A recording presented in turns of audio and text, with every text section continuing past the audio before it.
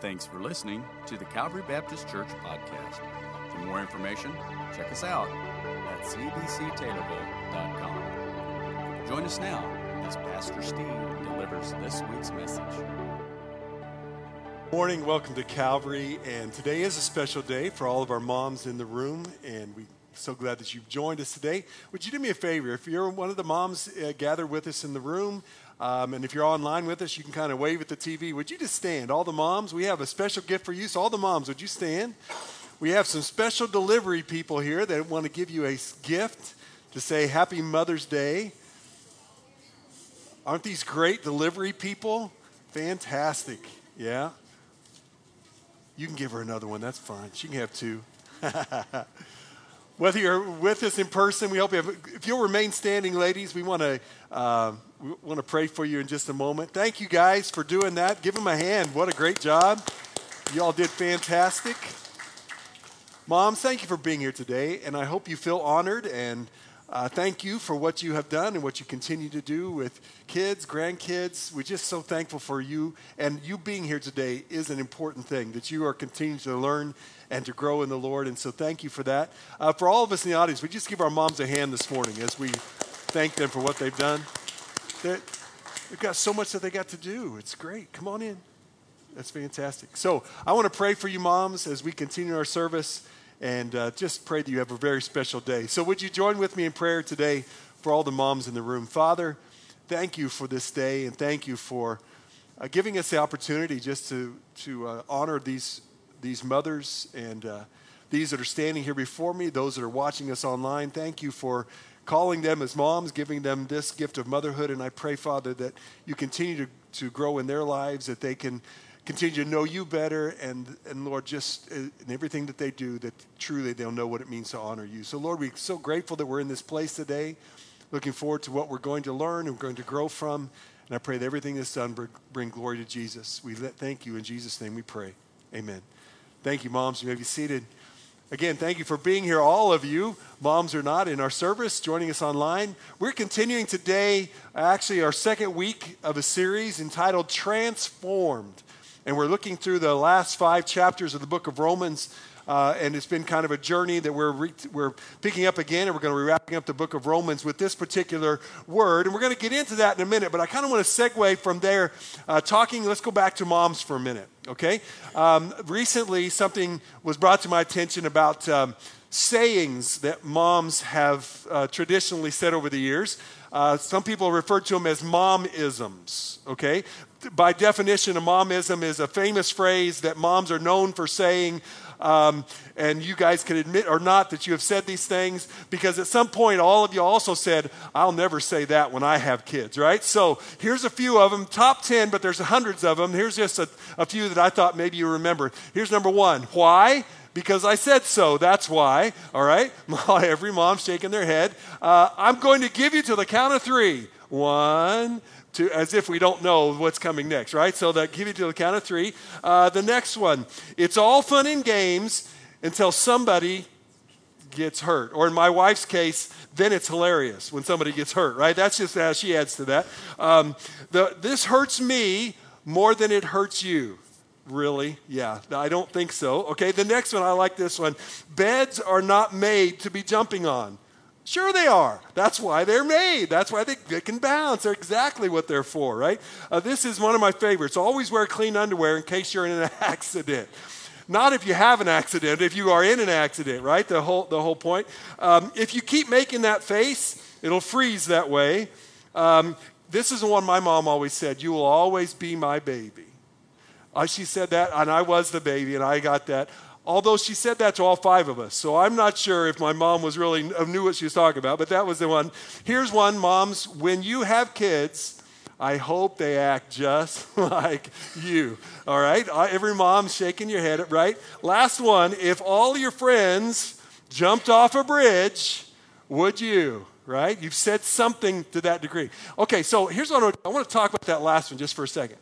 If all your friends jumped off a bridge, okay? Now that's a very important mom phrase, sarcastically getting the point of don't buy into peer pressure. Be careful of who you're listening to.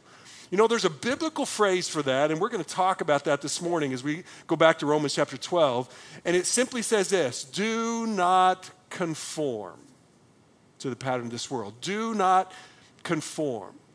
Now, all of us as parents, moms and dads, we hope that our kids choose good friends, because we know that they're going to be heavily influenced. They're going to be impacted. There are going to be a lot of times when they're going to want to be like their friends, or they're going to want to please their friends. And so that circle makes a lot of difference. And then we also pray that when their friends do make some bad choices, that they have the strength to not conform, to stand up and to do something different. We all hope that in our lives about something within our kids. Here's what what the scriptures helps us understand is that God, as our Father, knows that all of us have that tendency. We have this tendency to conform, and He knows, and it doesn't stop when you turn 18. It doesn't stop in your 20s. Something that goes on through our lives, and he knows the tendency. Here's what we know about God. He knows what's best for us. He knows how we're wired. He made us, and He knows what the best intention that He has for us. And He also even gives us the ability to do that as His children.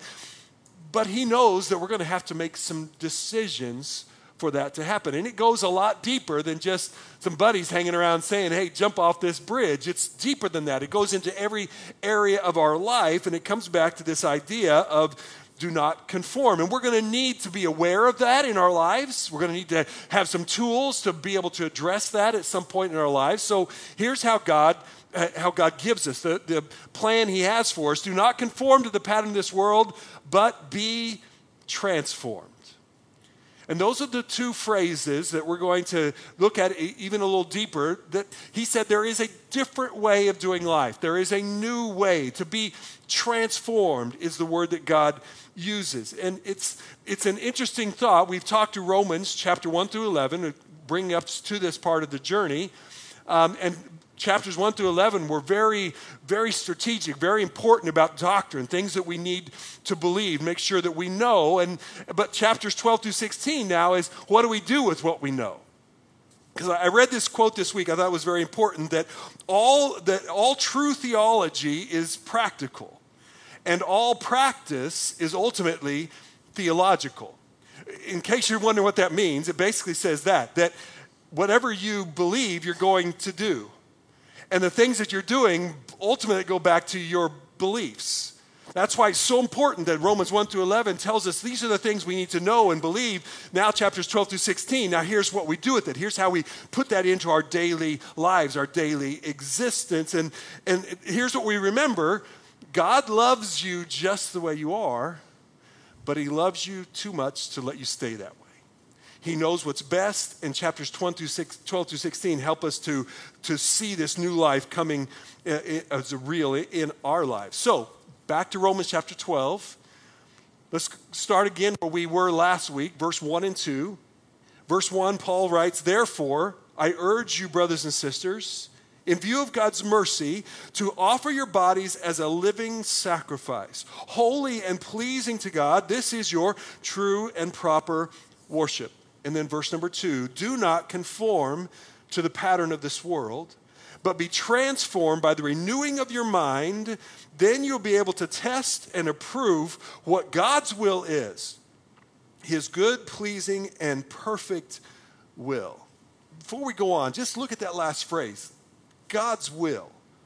The idea of God, what God wants in our lives.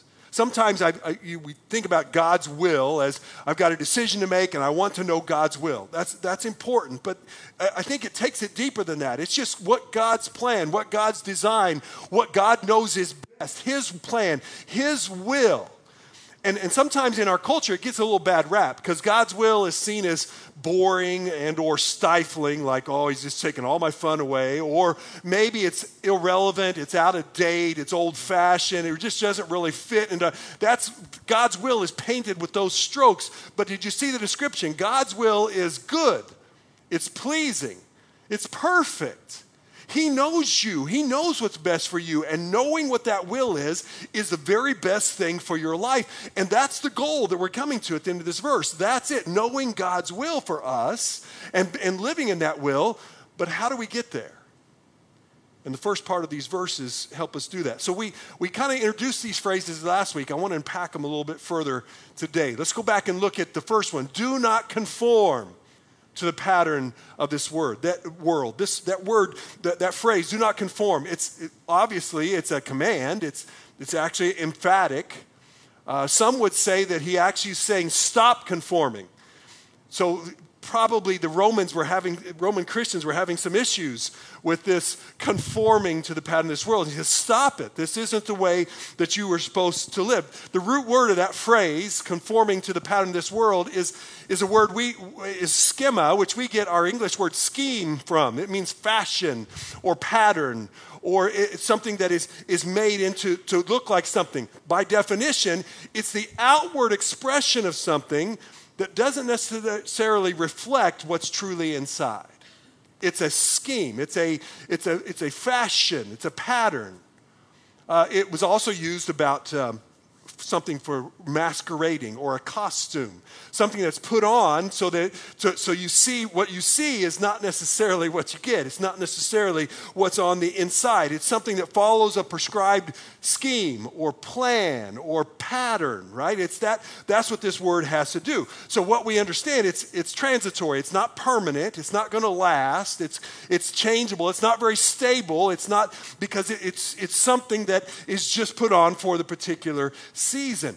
And here's something we're going to see throughout this, a couple times throughout this talk today, and that is the tense of this verb. It's called a passive imperative.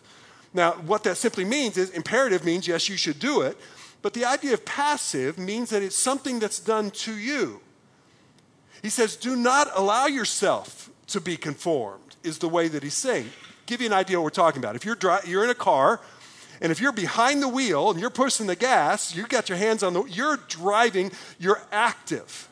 But if you're in the same car, but you're in the passenger seat, you're taking the same trip, but you're passive, right? It's either active or passive, sitting. What he's saying is that we are not to be conformed. We're not to in other words, do not let the world around you be the thing that forces you or become a victim, if you would, of the world's philosophy. Don't let that, you don't have to. Do not conform. Do not let that be done to your life. Let me give you this translation. I thought it was powerful. Philip said it this way: stop being poured into the mold by the external and fleeting fashions of this age. Do not conform. Don't be poured into the mold. Now, I can get all over that from my childhood with a little example of this, Play-Doh, right? How many remember Play-Doh?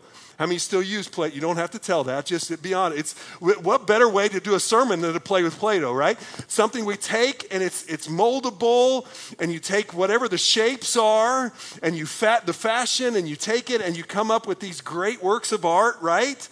But they're also very transitory. They don't last. What he's saying is, do not let the world shape you into its mold. Do not conform. Do not be shaped into that mold. The philosophy wants to shape you. This is what you do. This is what's most important. This is how you do it. These are the ways in which you're supposed to think. And what they're doing is they're trying to shape you into that mold. The pattern of this world. Do not be conformed to the pattern. What does that look like? I'll give you a couple words. One that comes to my mind is the influence. The things that are kind of pushing around you that are saying this is the way, whether it's how to deal with money, how to deal with materialism, I want more, how to do with people and relationships, how to do with control and being accepted or being liked or being popular or having power. All of those are influences, and whether we're seeing those from media or from our other friends or whatever it is that's coming around us, it's influencing us. That's the pattern of this world. Do not let that shape you into its mold. This is what's pleasurable. This is what you need to really enjoy life, and it's something pressing you into a mold that you do not have to be a part of. You do not have to allow that to be something that controls you. 1 John puts it this way: do not love the world or anything in the world. For everything in the world, the lust of the flesh, the lust of the eyes, the pride of life, comes not from the Father, but from the world. And look at his description. The world and its desires pass away, but whoever does the, look at this, will of God lasts forever. There's our word again. We're wanting to come to God's will. Everything in this world, it's moldable. It's something that will not last. But God's plan, God's will goes beyond this life. It actually lasts forever. So influences. I would also use the word lies. The things you hear about who God is, about what God thinks, about even who you are, and what he thinks about you and your station with him. Here's what you got to understand. We've got this moldable thing around us that it's truly, Satan is the father of lies. So he's going to try to put you into a mold, something that is actually not true. But here are some truths that you should know. If you're a follower of Christ, you're a child of his. That's who you are. You are a child of the King. Your sins are forgiven. You've been bought now and forever. You have the resurrection power, the power that raised Jesus from the dead lives in you in the form of the Holy Spirit. That's the truth. That's who you are. But the world and the enemy wants you to believe other things, and they're trying to shape you into their mold by those truths. And he says, do not be conformed. Don't let those philosophies shape what you truly believe and what you truly think. Here's what we know, that word being something like a costume.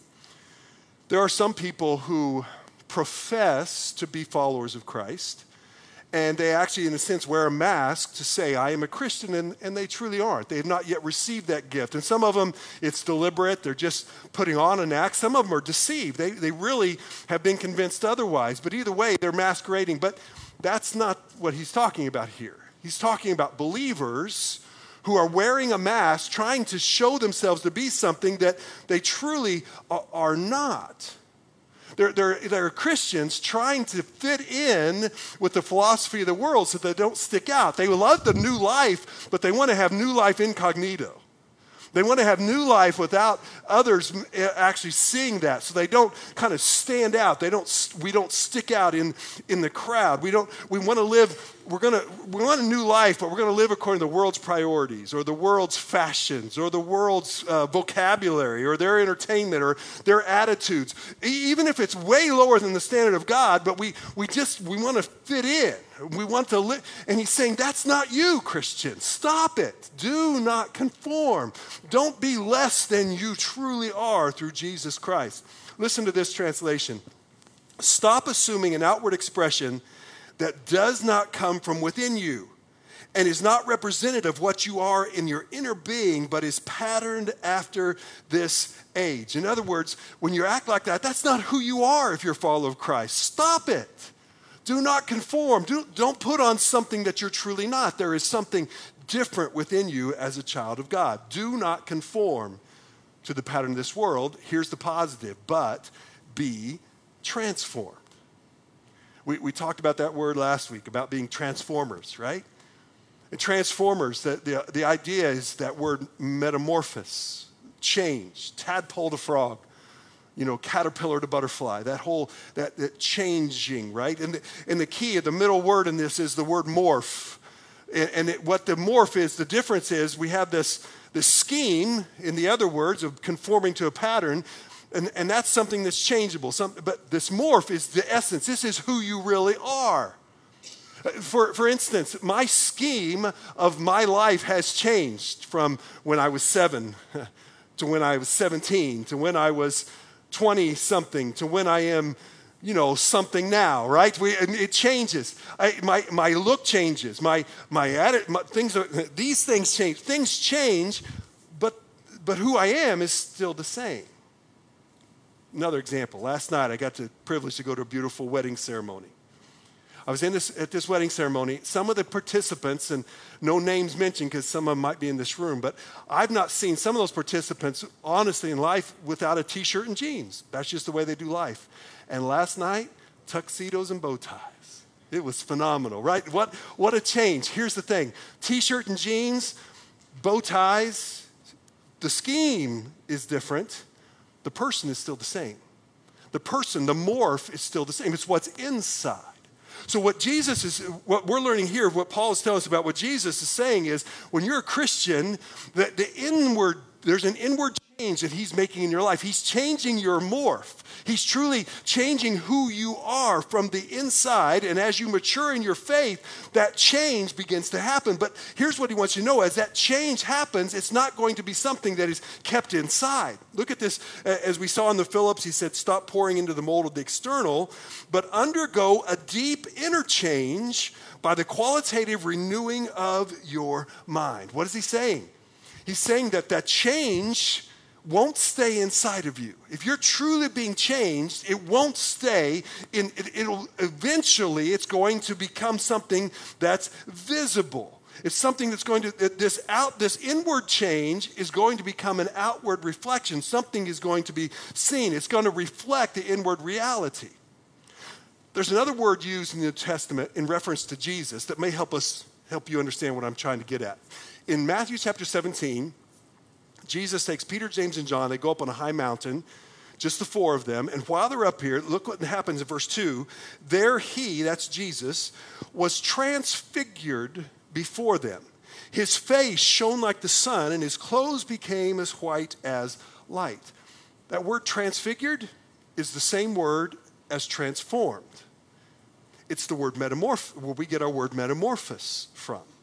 What we have here, whether you've read this story or not, is in this time, these three men were able to witness for just a brief moment, if you would, the kind of the unveiling of the real morph of who Jesus was. That inside Jesus, he is God. And as it was able to open up, the words described it, he shone like the sun. His clothes were the whitest white that you've ever seen. They just got a glimpse of who Jesus was. He was transfigured before them. Now take that word and apply it to what God says our lives, we're to be transfigured, transformed. That change within us should be something that shines to the world outside of us to make that kind of difference. Should be that kind of a noticeable difference in our lives. That's God's plan for us.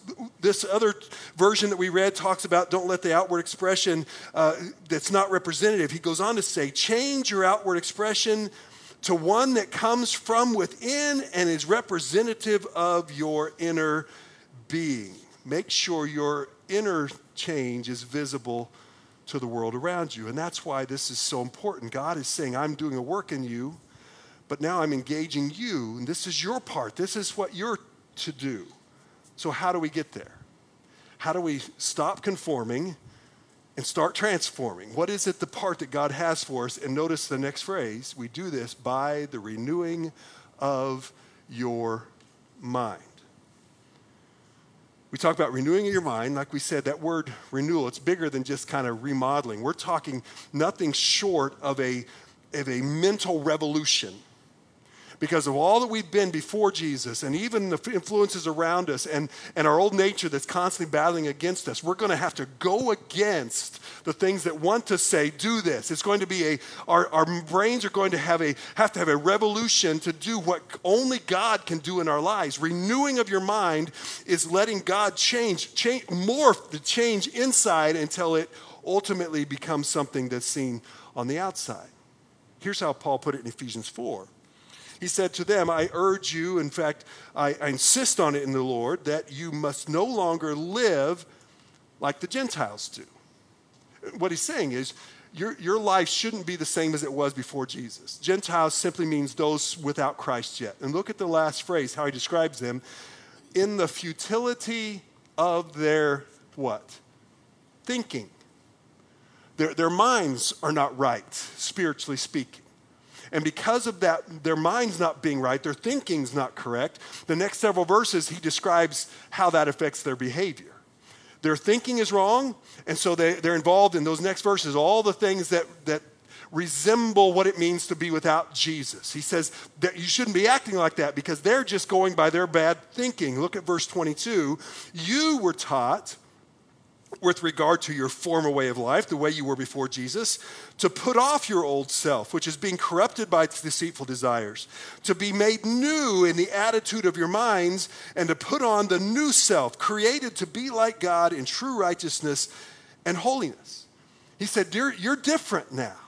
God's doing a work in you if you're one of his kids. And so our goal is to put off the old, do not conform, to let your minds be renewed, change the thinking, and in the process, you put on the new. Your life begins to resemble the holiness that God has for you. That's God's plan for his children. That's what it means in renewing our minds. So let's talk about the renewal for a minute. Here's what we're learning about renewal, this renewing your mind. Number one, renewing is a process. We mentioned a little bit last week, but let's start on this again. It's an ongoing. In fact, I'll tell you, it's a lifelong process. From the moment that you receive Christ, this transformation, the theological term for it is your sanctification. It's an ongoing process in your life from your new birth until the time you see Jesus face to face. 2 Corinthians 3, and we're going to look at this verse several times throughout the next couple minutes. It says this, and we all, that's all who are in Christ, are being transformed into his image with ever increasing glory. Circle being. You are being transformed. It's a process in your life, step by step, day by day, piece by piece. You're being changed. You're being morphed from the inside, God is telling us. So what does that tell us? You never stop growing. As a follower of Christ, you're never going to stop growing or changing. You're never going to completely mature in this life. But that tells me also that God's not finished with you yet. God's still, you say, got some issues, they got some rough spots. God's still working, and he promises he will finish you. He will complete the work that he started. So it's always growing. And also what I learned from this is God's goal is progress, not perfection. You are going to have some days when you make mistakes, and you're going to have some times when God forgives and starts you over. It's not about, I don't do it perfectly, but am I growing? Is God changing me? Yes, you're being transformed. It's an ongoing, lifelong process. But I also would tell you this, it's also an intentional process. The fact that God engages us in this, do not be conformed, but be transformed, shows that this is not an automatic event in our life.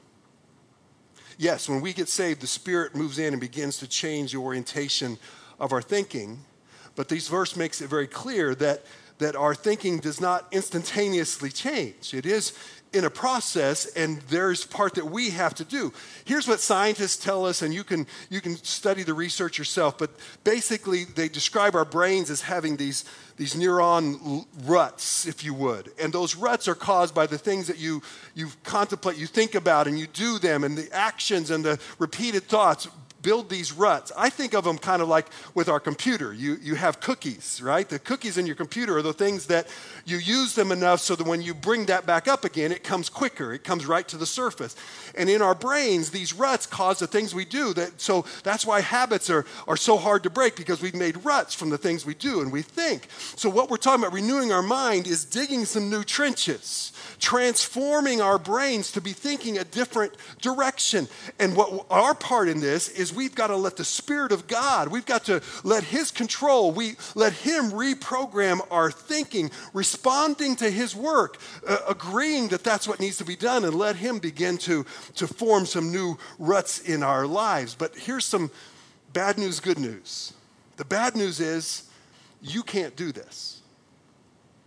You don't have within yourself the ability to renew your mind the way God says. Good news is God can. No matter how long you've been thinking that way, no matter how long you've been doing that thing, no matter how long it's been or how, God can reprogram. God can renew your mind. And he wants to, he desires to. He wants you to know his will and to know the right way. This is God's plan for you. And even like we said, remember I said that first word, conform, that phrase was passive. It's something that's done to you. Well, the word transform is in the same tense. It's something that God does to you. It's something that you allow him to work, and he does the change in your life. Go back to that 2 Corinthians again. And we all being transformed into his image with ever increasing glory, which comes from the Lord, who is the Spirit. I read this paraphrase this week from this verse. As God's Spirit works within us, We are being transformed to become more like Christ. This change from one degree of glory to another comes from the Lord. You can't do this, but God can, and he wants to, and he will as you allow his work in your life. Our job is to cooperate with the Spirit as he moves, as he convicts, as he tells us, as he shows us a new direction, as he identifies areas. We cooperate, we go that direction, we lean into what he's telling us, and we begin to let him change our values for him. And it's about what we're feeding into our minds. It's about making the choice to let his Spirit be the thing that is directing what we do and what we think. But with that, this is a process. I also want to give just a word of warning, a word of caution, if you would, and that is that it is possible, and it happens a lot in spiritual, religious terms, and that is we take this idea and we get to a point where we think that we are the ones doing the reforming, that we're the ones that are going to change the way it happens. We maybe know intuitively that God does the work, but there's something, I've got to change my behavior. I've got to have this modification of my behavior. And here's how I'm going to do it. I'm going to make me a list of all the things I'm going to do and I'm not going to do.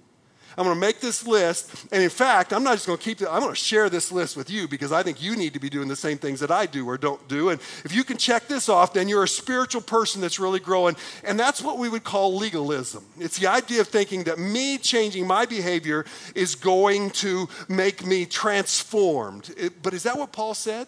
Here you go, transformed by the renewing of your behavior. Is that what Paul said? He said, transformed by the renewing of your minds. So here's what we know. It is a process, but by definition, renewing your mind is an internal process.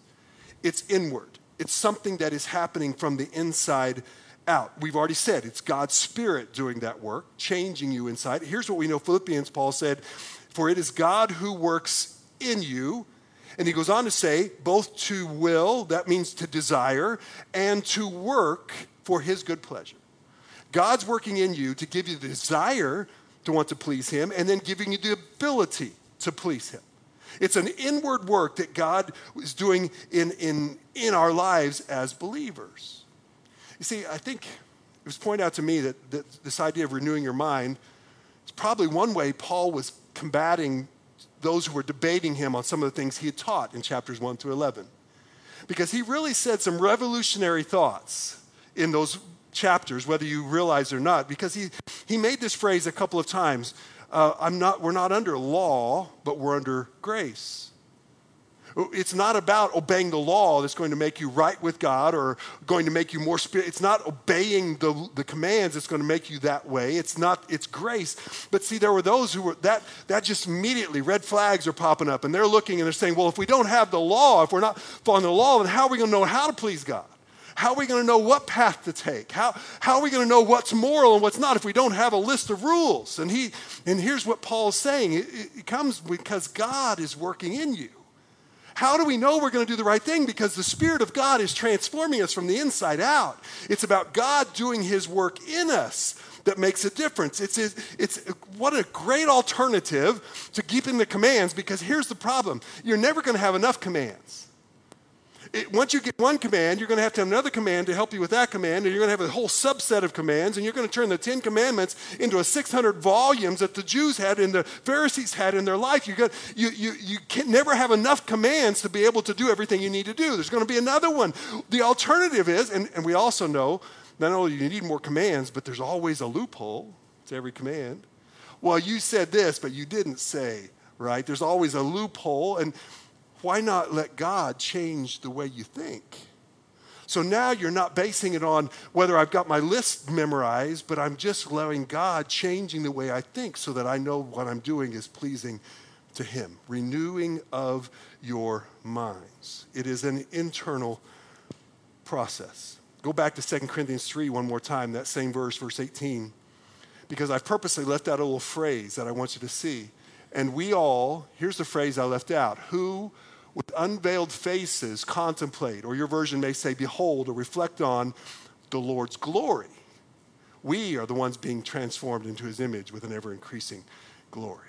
it's we not only have born into his family, but we're contemplating, we're reflecting, we're looking into the person, focusing our attention on God, and that's what's transforming us. It's who he is and what he's doing in our life that's actually making the difference. Now again, I'm not going to give you a magic pill here, but I want to share with you 3 phrases. If you want some best practices, you want to see renewing of your mind take place on a regular basis, let me give you some thoughts that we've learned from these scriptures that are imperative that we make sure are part of our life. First one we'll call is this: complete surrender or absolute commitment. And to do that, I take you back to the first verse we read today, and we're going to dive into this verse more next week, but look what he says: offer your bodies as a living sacrifice. Before you get to not conforming and transforming, he says, here's what you need to do with you, is you need to give it all to God. And by the wording he uses, that your whole bodies, that means every faculty, every piece of your body, including every faculty of your brain, your thinking, all of it surrendered to God, placed in his care. That means that you've opened every closet door and said, God, here's everything. He sees it anyway, but you're personally doing that. And you're saying, God, in everything I have, it's all open game. You have total access. You have all of me. And ultimately, it comes back to him calling the shots. It's the idea of I've mentioned this idea once or twice already, the idea of driving versus being a passenger. Does anybody else in the room or watching feel like I do, that you're not always comfortable when someone else is driving? You would rather be behind the wheel? Yeah, you get that? Yeah, well, that's a very smart group that we're talking about here. Because here's the thing. You may be a great driver, but I'm better. I just know that, right? I just know that I'm a better driver than anybody else. And but here's the issue. Let's be honest. It's being in control. Now, I know no matter what you're doing, when you're driving a car, you're not in true control. But there's something about feeling that wheel, knowing I can adjust the speed, that I feel like I'm in charge, and that makes me feel better. So do you know what we're talking about, complete surrender? We're talking about, to quote the great theologian Carrie Underwood, Jesus, take the wheel, right? We're saying, God, I let go of control. Complete surrender is, God, here's all of me, and I'll do whatever you want me to do. That's how we start this whole process of renewing our minds, is we start with, God, you have all of me. I'm letting you be in control. Here's another thought I would add, and that is deliberate focus. What are you thinking about as you're going through your day? Here's what is the absolute fact. We all know that. Everyone in this room, everyone watching, pretty much you're going to spend at least 50, 60 hours a week in the world, being influenced by the pattern of the world. You live there. You make a living there, you go to school there, wherever. That's the influence that's around you. Now, what we know is, and this is very true, we don't have to separate the two. It's really possible, because we're supposed to glorify God in all we do, that we can turn our work into worship, and we can truly be living even every day, every moment. And that's what we're talking about, is focusing so that every part of our life is focused. What are you deliberately spending your time thinking about? But what about your discretionary time, the times you're not on the clock? Where is your mind going? The point of this is taking the idea of, God, what do you want from this? What would you do in this situation? What do you want me to do in this situation? Look at Romans chapter 8. Those who live according to the flesh have their minds set on the flesh desires. But those who live accordance with the Spirit have their minds set on what the Spirit desires. Did you see that? Where is your mind set? What does God want in this point in your life? With this relationship, with this decision, with this time, where is your mind set? What does God want? Colossians chapter 3, since we are raised with Christ, set your heart on things above, not on earthly things. What is your deliberate focus? What can I do this week to deliberately say, God, I want to focus my attention throughout my life on you? And this last thought that I have kind of helps bring that to bear, and that is by growing in our understanding of God's word. You see, we've talked about the pattern of this world is basically from the father of lies. It's not true. From the very beginning, Satan has told lies. From Adam and Eve on, it's all been this. He's the father of those lies. And he wants, so how are you ever going to combat those kind of lies? Well, you've got to have truth. Well, folks, here's what I want you to make sure you understand. You have truth. Right here, you have the ability to hold it in your hand. You can pull it up on your computers. You have truth from God. You have what God wants you to know as truth, and it's growing in that knowledge. It's growing in that understanding. Paul told his friend Timothy in 2 Timothy chapter 2 about some folks who were struggling within church he was working with, and he told them that you need to be leading them, he said, into the knowledge of the truth. And that's what we're here to do, leading them in that knowledge of the truth. But notice how he describes it, and that they will come to their senses and escape from the trap of the devil who has taken them captive to do his will. Now think about it. We talk about God's will and wanting what's best for us. Do you realize that when we don't have neutral ground here. If you're conformed or you're transformed, if you're conformed, you're doing the will of the enemy. You're doing the will of the devil who wants to destroy you, or transformed, you can find God's will and be doing what he has for you. But it's one or the other. You're under one or the other description, but the whole difference is the knowledge of the truth, knowing what is true. Matthew chapter 4 describes Jesus when he was tempted by Satan face to face. Satan gave him 3 specific temptations, and Jesus responded 3 times with one thing. He quoted the Bible. He quoted the Old Testament. He quoted his Father. The devil said, do this. He said, well, here's what my Father says to do. Here's what the Bible says to do. Here's what I'm challenging us as Christians is to let this Word of God be more and more that kind of a resource for us. Psalm 119, David said, I have hidden the Word of God, or hidden his Word in my heart, that I might not sin against you. I'm hiding the Word so I won't. Here's the point. Christians, you have truth. You don't have to be conformed to the pattern of this world because you have truth to defeat it. But that's never going to happen if you don't know it, if you've not hidden it. This isn't a matter of guilt saying, I need to read my Bible more. This is just reality. Do we want to be transformed in our thinking? Truth has got to become more and more a part of us. And it's more than hearing a truthful sermon on a Sunday or in a podcast or however it's about you personally knowing this truth and applying it personally to your area of life. You identify some areas that you're struggling in, and you're going to find that the Bible will speak somehow to the principle of that particular thing. You learn it, you hide it, you get it to a place where you say, well, I don't read very well. The point is this, if you want truth to take over the lies, you're going to have to get this into your system. And then take it in, and I'll use the word. You're going to need to memorize it. Oh, some of you go, I can't memorize. Throws me out of the. You can, you do. You memorize numbers. You memorize names. Some of you not too well, but you do memorize some names. You can memorize. Here's what I would challenge you, Christians, if you will, and I can almost guarantee this. I don't know you completely, but I can almost guarantee that if you'll take one verse of Scripture. And you go home this afternoon and you write out that scripture 10 times. And then tomorrow morning you get up and you write out the same scripture 10 more times. And Tuesday you write it out 10 more times. By the time you get to next Sunday, I can almost promise you with the lollipop I'll have in my pocket that you can memorize that scripture. You say, well, that's a lot of work. Do you want truth to transform your life? Then let God's word identify the areas. Find the scriptures that you're having trouble loving somebody that's kind of hard to love. Let me take you to 1 Corinthians 13. You start talking about what love is. So when the enemy says, oh, they're not lovable, I can't love, you say, but what God says is, love is patient, love is kind, love is, and now you're fighting the enemy with truth, not your own opinions, not your own willpower. You're facing with truth. You having trouble with anger? Ephesians chapter 4:26. You go to there and the enemy says, it's okay to get angry or you're never going to stop being angry. You say, well, wait a second. God says that I can control this thing. And here's the verse that describes it to me. And you declare that truth to God. Do you understand? That's how practical God's word can truly be if you allow it to be that in your life. I heard this thought this week and it made so much sense to me. Maybe it'll help you.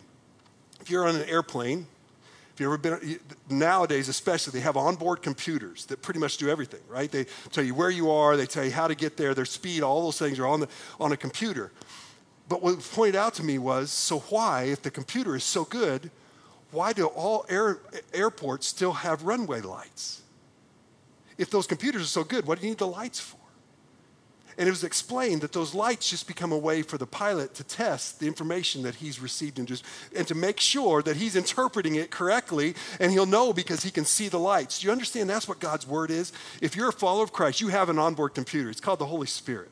He lives within you. He's teaching you. He's training you. But you're not perfect yet. And your mind's going to misinterpret some things. And you're going to hear some things. And you're going to have to. And so what do? You take your landing lights and you make sure that it goes with what God's word said, because the Holy Spirit would never direct you to do something that goes in opposition to God's word. So you'd use this as your landing lights, and you can know what God has told you to do because it's that important to him. We know that just renewing of your mind is a process. We know it's an internal process, but this internal process has external results.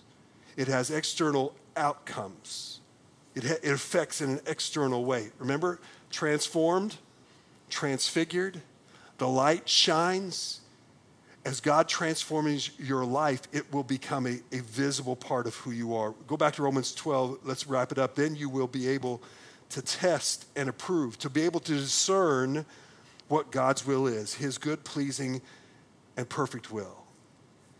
The New Living says it this way: then you will know what God wants you to do, and you will know how good and pleasing and perfect his will really is. You'll know what you are made for.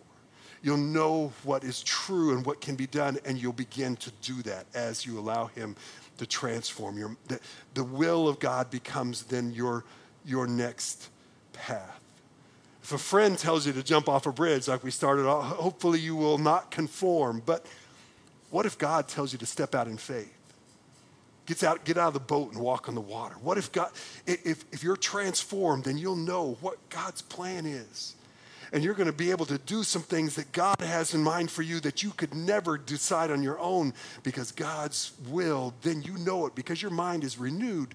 It's transformed. You're thinking the way God wants you to think.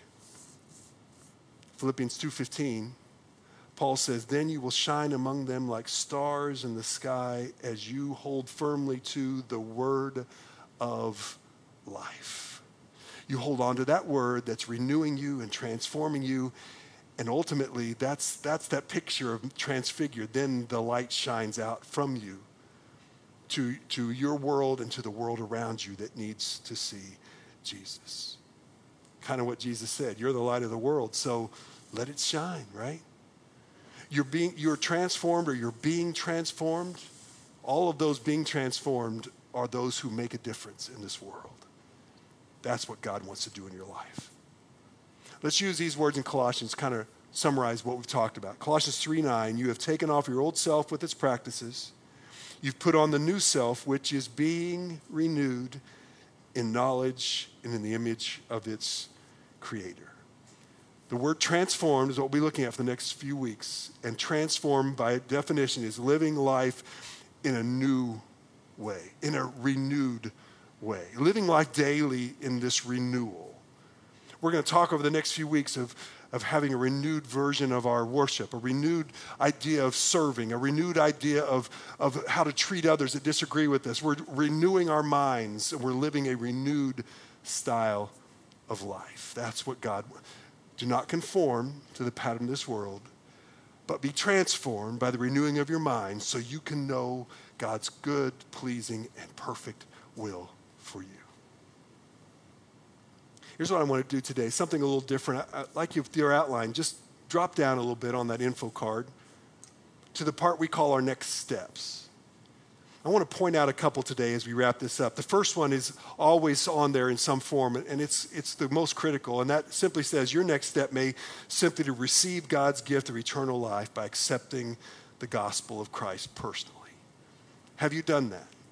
Do you know that your sins are forgiven, that you know you're a sinner and you realize Jesus died and rose again for you and you received his gift of forgiveness? Have you done that? If not, most important question you'll answer today is, will you do that? He's giving you an invitation. Will you accept it? If that's where you are, then that's my prayer for you today. If you've already done that, you know him personally, then let me challenge you with these next 2 steps. Number 1, confront a worldly pattern in your life with the truth of God's word. What's an area that you've identified, or maybe God's identifying, or you spend some time and let him identify an area that needs to be transformed in your life. And whatever that area is, whether it's a thought, an attitude, an addiction, whatever it is, God, and find the scripture that you could use to help to speak to that, to speak into that, so that you can begin to use it. Would you allow God's word to confront an issue in your life? Say, I don't know where that is. Well, there are resources you can use, and you're welcome to email me, and I'd be glad to give you some verses, but something you could talk that would just help you work through to see God transform this area of your life. That's number 1. And second, Christians, is begin each day this week by focusing on a specific verse from the scriptures. To start your day off with renewing your mind through truth. And I would challenge you, there's a lot of verses we covered today. Take one of those and let maybe use the same one every day, maybe a different one for each day. I don't care. Just take a verse, start your day with that, think about it, meditate on it, not just read it. Put it somewhere where you're going to think, what does that say? How can that change my life? How can I apply that today? Start your day with it, and let that be what you think about through this day or throughout this week. Would you just take the time to see if God's word can be what he said it would be, to truly transform your life? Let's bow our heads together today. Heads bowed and eyes closed. I challenge you to take these next few seconds and word some of what we've said today in a prayer to the Lord of what you need in your life. If you've not yet received Christ as Savior, I would invite you right where you're seated to just call out to him. God, I know I'm a sinner. I believe Jesus died and rose for me. Please save me. Forgive me. I want to follow you with my life. Let me pray for us. Father, thank you for what you've told us. Thank you that there is a promise of knowing your will and what you want us to do and knowing what's best for our lives. And you begin that with, do not conform yourself to the pattern of this world, but be transformed by the renewing of your minds. God, let us start right there today. If there's one that needs salvation, please draw them to yourself. Let them know this is what they need, is a relationship with you. And for those that know you, God, help us to take the time this week to let your word truly do what it's meant to do, to change us, to renew us, to transform us in very specific areas in our life. Help us, God. I'll give you a few seconds with our heads bowed and eyes closed just to word those thoughts to the Lord in prayer. Take some time to accept the challenge and say, God, help me to identify and to confront these issues with your word. Let's just commit our time and our week to the Lord in prayer.